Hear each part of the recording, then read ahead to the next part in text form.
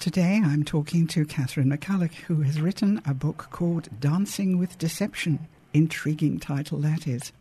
Catherine did a Bachelor of Arts at Australian National University in Asian Studies, then went on to teach languages and to teach English.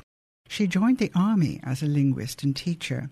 After 20 years in the Army, Catherine left the military to freelance as military history editor with Australian Army History Unit. Catherine's first book was Willingly Into the Fray, which is a collection of stories to mark the centenary of Australian Army nursing. The real stories in this book gave insight into nursing during wartime, which forms the background in Catherine's latest novel, not a book but a novel, set, however, in real time, called Dancing with Deception. This novel is about power, politics and passion. It is set in occupied France, particularly Paris, during World War II in a Red Cross hospital. Catherine, your military experience and your knowledge of nursing must have been invaluable in describing such things as uniforms, equipment, both army and nursing. How much research did you do to depict accurately the conditions in wartime Paris? Well, Fiona, in fact, it was very, very useful to have that sort of background. And also, as a military history editor, I exploited shamelessly those of my lovely authors who'd actually written on wartime nursing. And I was very, very fortunate because I wanted to paint a very, very detailed picture. And at one point, I called Mike Tyquin, who actually wrote the history of the Australian Army Medical Service, and said to him, Mike, a young girl walks into a hospital in Sydney in 1938. What does she smell? And what's on the floor and what are the walls like? So wasn't I privileged to be able to find someone who could tell me that? Well, that must have been very useful because the smells and the sights come through in your book. Good. Well, I hope they do, because the way I did it was to push through with the actual plot and then go back and almost as a colouring-in exercise, just apply detail, and that was such fun. I bet it was. Do you know modern-day Paris at all? No, I don't. And actually, I deliberately stayed away from modern Paris because I thought it might somehow colour my view, and I wanted to find that Paris that existed between about 1939 and 1944, and which various authors who have called on some of the records of the time and the first-hand memories of people who lived through the occupation described it variously as dark and dismal and other aspects that I think don't apply to it now. But you did take a few liberties. You moved the Gestapo headquarters. Why did you do that? I did. In fact, yes, more liberties than you'd think. I needed to position one character fairly close to another. And so there were several areas where the Gestapo operated, one of which was in Avenue Foch and another in Rue de Saussure. But I needed to have them a little closer to the hospital. My hospital, the Red Cross hospital that I describe in the novel, is actually based on what was the American hospital in World War II. And the American hospital was an extraordinary institution which was actually decorated by the French government, or its staff were decorated at the end of the war for its role in, for example, rescuing downed airmen and hiding French resistors who needed caring for, needed treatment and that sort of thing.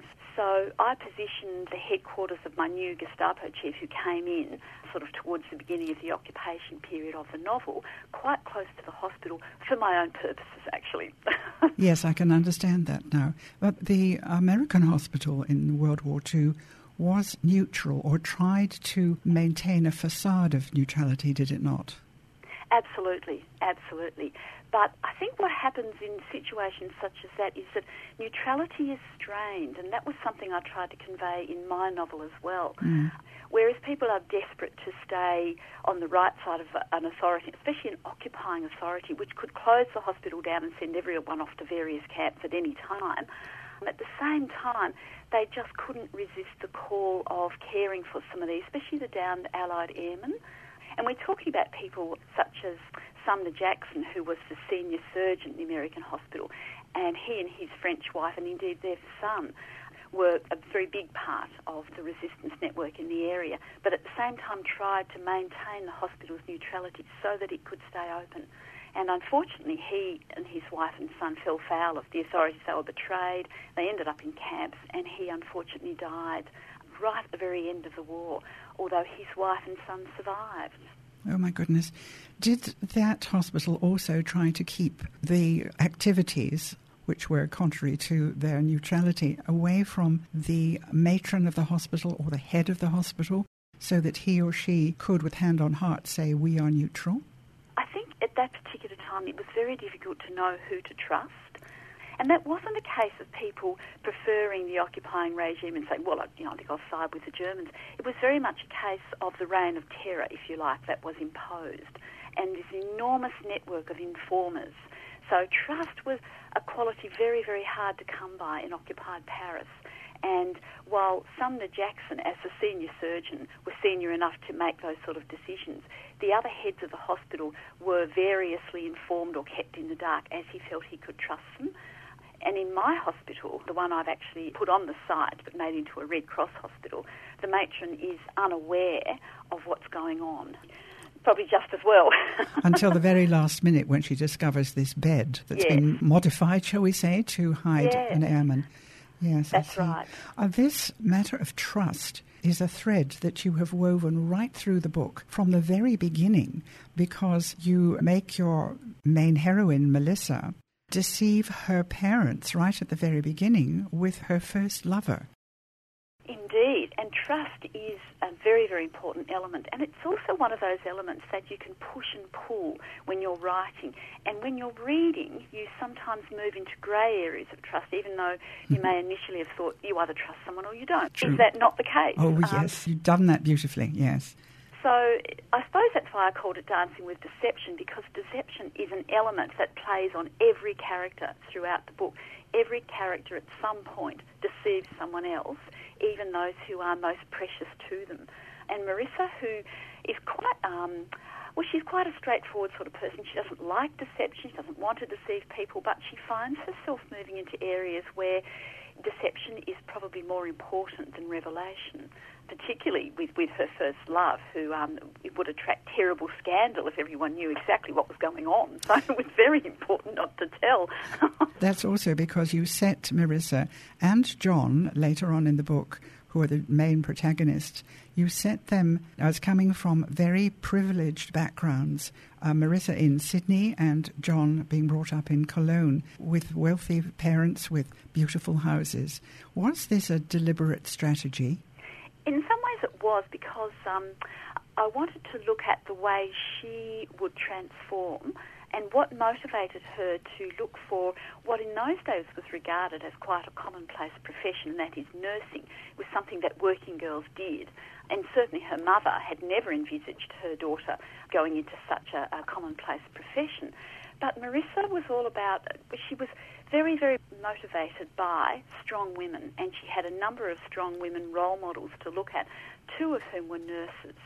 And I think that's really what pushed her into a profession, also where she felt she could make a difference and actually have a life that had some value. John is more complex in that he moved in publishing circles, and that was a very useful entree for me into his later profession. His wealth meant that he could travel. It gave him also perhaps a lot of connections that he may not have had were he from a different sort of background. And I really enjoyed the movement throughout the continent. He could go and be educated in England, but come back to Cologne, and they had a house in Switzerland, and they moved in all sorts of circles, and of course he was in Paris on a regular basis. So he was truly continental, and I found that very useful in putting together the plot. I couldn't see that because John was able to achieve some sort of Teflon coating for himself once he had published Hitler's watercolours, because that must have endeared him to the Führer. Indeed. And Hitler himself, even in history, was always searching for recognition in all sorts of ways, especially as an artist. And he never gained that recognition, even though, of course, now any of his fairly ordinary watercolours would probably sell for an enormous amount on any market. However, the crux of the matter was that John really came into orbit as a golden child because he had this eye for what would attract a dollar in really in the lithograph and artworks market as well as in publishing.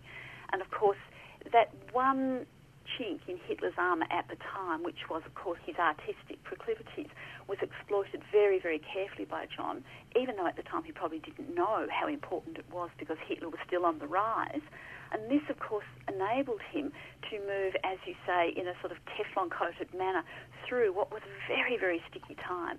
And as he says to someone towards the end, look, I never even joined the Nazi Party. Well, he didn't have to because he'd played his cards so well early.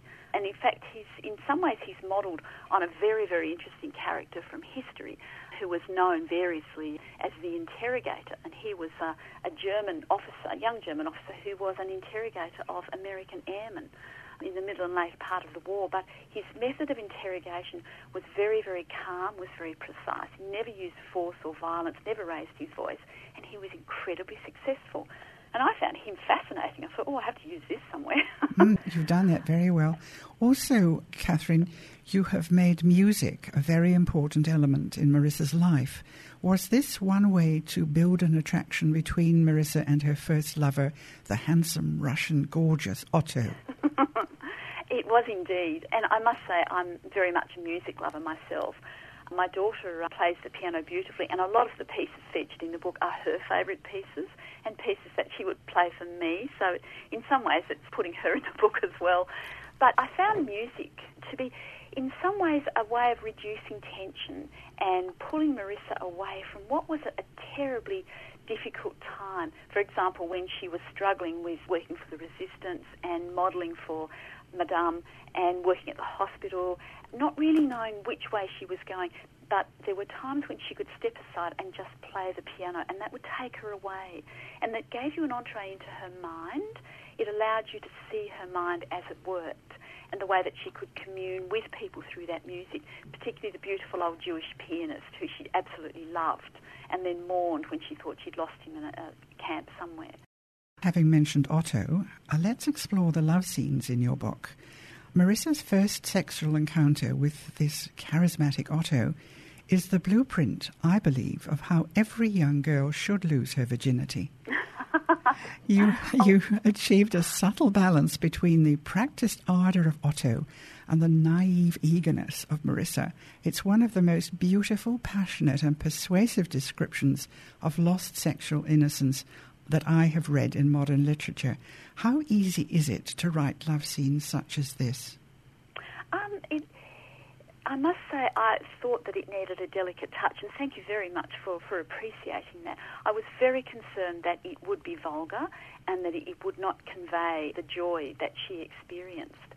It was important in a novel in which you describe a young woman's transformation from adolescence through to womanhood.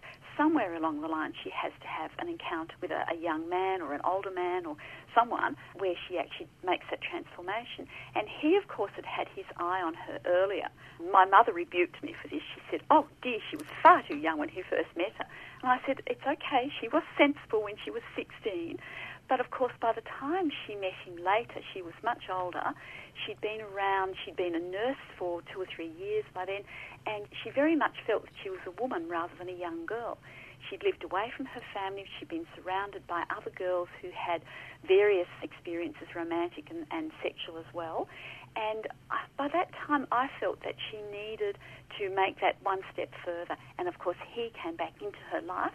And it was, I thought, also a rather beautiful way for her to make that transition.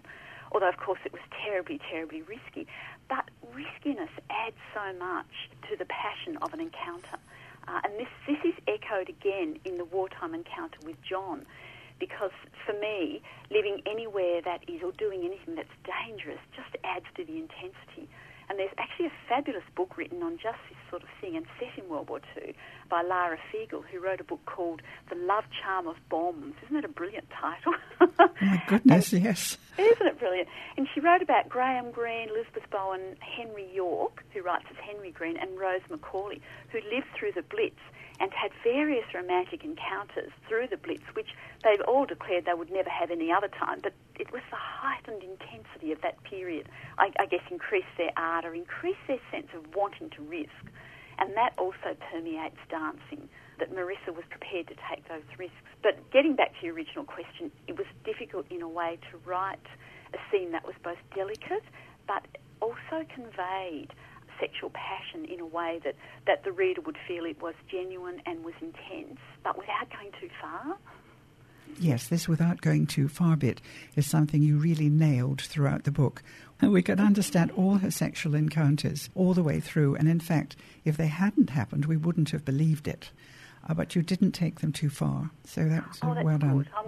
Thank you. Look, tragedy visits Marissa too and dictates how she reconciles some of the awful horrors that flood into her daily life. It's one thing to deal with death and misery as a carer, but when it becomes personal, it draws on all her resources. You've made her do a lifetime's growing up in about 4 years. Was that your intention? I think so, and this I think was probably typical for the period, that young people went to war as enthusiastic youngsters thinking, a little bit like the First World War, the Great Adventure, but came back almost old, almost haggard and world-weary. And it was just inevitable that if she had friends and comrades and colleagues who were in the business of flying aircraft or in amongst the bombs of the Blitz or nursing or fighting, someone somewhere, just given the statistics, would have to go. And it was all about how she dealt with that. I also think in Paris itself, death was quite common, whether it be because of the strict rationing and the fact that people had to work through the black market to actually exist, whether it was because there was resistance from round about the end of 1940, early 1941, little cells started to form, so people were taking risks, especially young people. And it's interesting to read some of the books written on the resistance, especially the later ones by people like Robert Gildear and Matthew Cobb, who have looked carefully at who the resistors were and what they did, particularly in those early years, and pared away the myths. And you find, especially youngsters who are upper middle high school or early university, that sort of age group is particularly prominent in many of the resistance stories from the early occupation. And these youngsters were not averse to taking risks and often paid a heavy, heavy price. And she would have seen the bodies of these youngsters, she would have seen the results of street fighting, and that plays a part in the novel because indeed that was factual, that was what happened. They picked up the pieces after the regime and even sometimes the French police had crushed various cells or anything that they thought was a piece of resistance. There was also the tragedy between the two men whose love one should not name, of course. That's Giles and Mark. When Mark is killed and Giles loses his lover, it's so poignant. And that tragedy, of course, has a different aspect. It was one that was very difficult for people to acknowledge in the same way that in those days they could acknowledge the death of a partner, not necessarily of the same sex. So why did you include a homosexual element in it? To be perfectly honest, I thought it seemed to me from my reading that there was much more homosexuality, probably about the same amount there is now, but it was, of course, very much underground and something that could not be admitted. But to me, the love between these two men was actually something very pure and very important, and it was just something that came into the book almost of its own accord. I have to admit, Fiona, these characters were very badly behaved and ill-disciplined, and I set them down a certain path. Off they went. They were extremely naughty, and this came out of nowhere. I had this beautiful character, Mark Fabrice, who everybody loved, and he boarded in the boarding house with Marcy's boarding house with Giles. And, of course, inevitably, because he was such a wonderful man, Mark was, of course, almost like a stretcher bearer from World War I. He was an ambulance attendant, and he was a man who would rush to a scene to rescue someone, regardless of the risk. So he was almost inevitably going to be hit by something at some point. And to me, a sense of loss is not just the loss between two friends or two lovers, be they man and woman. It can also be between lovers of different shades, if you like. And I thought his connection with Mark was so pure and so genuine that his loss would be truly profound. And I really do think it affected him for the rest of his life. When Marissa first sees him after he brings Mark's body back to the hospital, she said his sounds were like those of a wounded animal. And I still, when I read that, I still think I can hear his cries, and I think this is a man who has been hurt very, very deeply. So that was something to me that was very important in the issue of sorrow and loss in the book itself. Well, it certainly was another facet, which I found fascinating. And look, Catherine, at the start of the book, your writing style is lyrical, almost lush, if you like, as it establishes the background of Marissa and her family's circumstances. Any subsequent description of scenery and so on does retain this, but as the consequences of war start to bite, the language you use is sparer and cut back and more incisive. Now, this does take a lot of skill. Was it hard to do? In some ways, I wanted the language to echo the action, and as the story moves, it becomes more desperate. She becomes more exposed to danger, and I wanted the pace to move. So I used the language in some ways more sparingly to push the pace to another level, create a sense of urgency and almost breathlessness in the reader, so that the reader was constantly wondering how she would emerge from one scrape after another. Would she survive?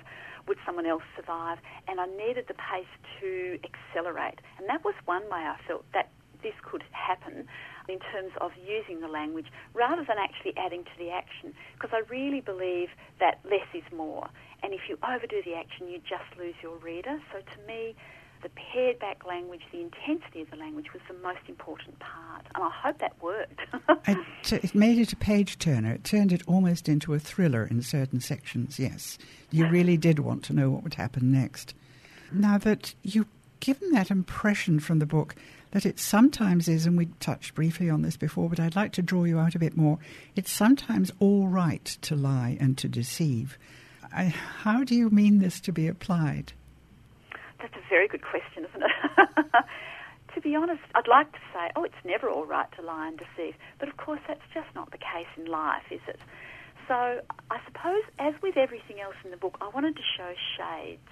The book is about neutrality, shades of neutrality. It's about deception, whether deception's good or bad. Collaboration. What is collaboration? Can it ever be a good thing? And I wanted the reader to have a little bit of decision-making to effect by the end. Was this a good thing? Was it a bad thing? Do I like her? Do I not? Was this deception necessary? And if so, could she somehow have circumvented it and just laid the truth for all to see? And there is such a thing as being terribly truthful, copying the consequences and really not helping anyone. Or one can deceive a little and perhaps do that for the greater good. But it's it's a dilemma that I thought I'd leave with the reader. And it was great fun creating the dilemma, I have to say, because I couldn't decide myself whether it was good or not. But I thought, let's leave a little question hanging. The other question that always hangs on a book like this is, of course, what would I do in this situation? And I have no idea. Would I have the courage to work for the resistance? I don't think so. It's a very difficult question. I have stopped saying to people, if I were you, I would, because quite frankly, it doesn't work, does it? No, it doesn't. And there's no way you can replicate the circumstances of her decision-making. Say, oh, well, in that case, I would have done this, whereas she did that. In every turn, you think, yes, because she's got these pressures on her, and that situation, once again, is quite tight and intricate, and that someone's depending on her. What does she do? And then, of course, you push forward and go, well, perhaps what she did was for the best. But, it's a tentative response. Is it or isn't it? The jury's still out. Yes, indeed. And the consequences of any slight mistake in those days was death, and that wasn't looking too good. In fact, the readers don't meet one of the heroes of the French resistance in person. That's René Carmille. But you describe this book as a tribute to him. There is a bit about him at the end, but you don't meet the character, obviously, because he died in Dachau. Now, how do you want us to regard René? As far as I'm concerned, he was one of the unsung heroes, although, of course, now, today, he is far better known than he was, say, 10, 15, 20 years ago, because basically he was a bureaucrat who helped enormously by doing just a few little things with his figures. He worked in the intricate establishment that was German-run France, the occupied part of France. He didn't work in the Vichy area. He was actually based in Paris. But his job was indeed to look at rows of census material, look at what people had submitted as their returns on their occupation, their ethnicity, various skills and bits and pieces. And he then had to indicate who was Jewish and who was not, who had weapons experience, who had served in the military and that sort of thing. And he was very clever in that he omitted the ethnic and racial and perhaps religious backgrounds of an inordinate number of people, thus saving them from attention by the German authorities. It's actually quite instructive to know that while 75,000 French Jews, or Jews who were living in France at the time, were deported, a vast number of whom didn't come back, there were actually well over 200,000 Jewish people in France at the time. So there's a big gap between those who were nabbed and those who were not.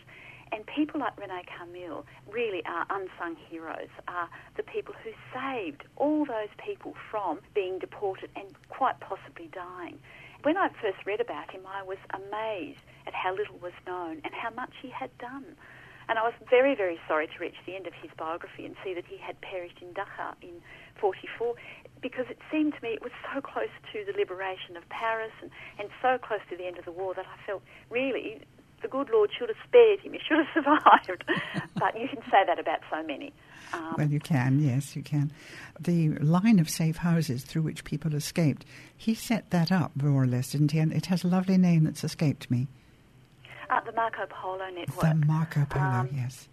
He was instrumental in that. I think he had quite a network of people because it did reach a number of countries, right through the Low Countries, France and into England. And I think there were other areas back towards Germany that also pushed people through very, very carefully. And it's the little people, it's the people in the safe houses themselves who would just receive an unidentified man, woman or child in the middle of the night, sometimes from someone they may or may not have seen before.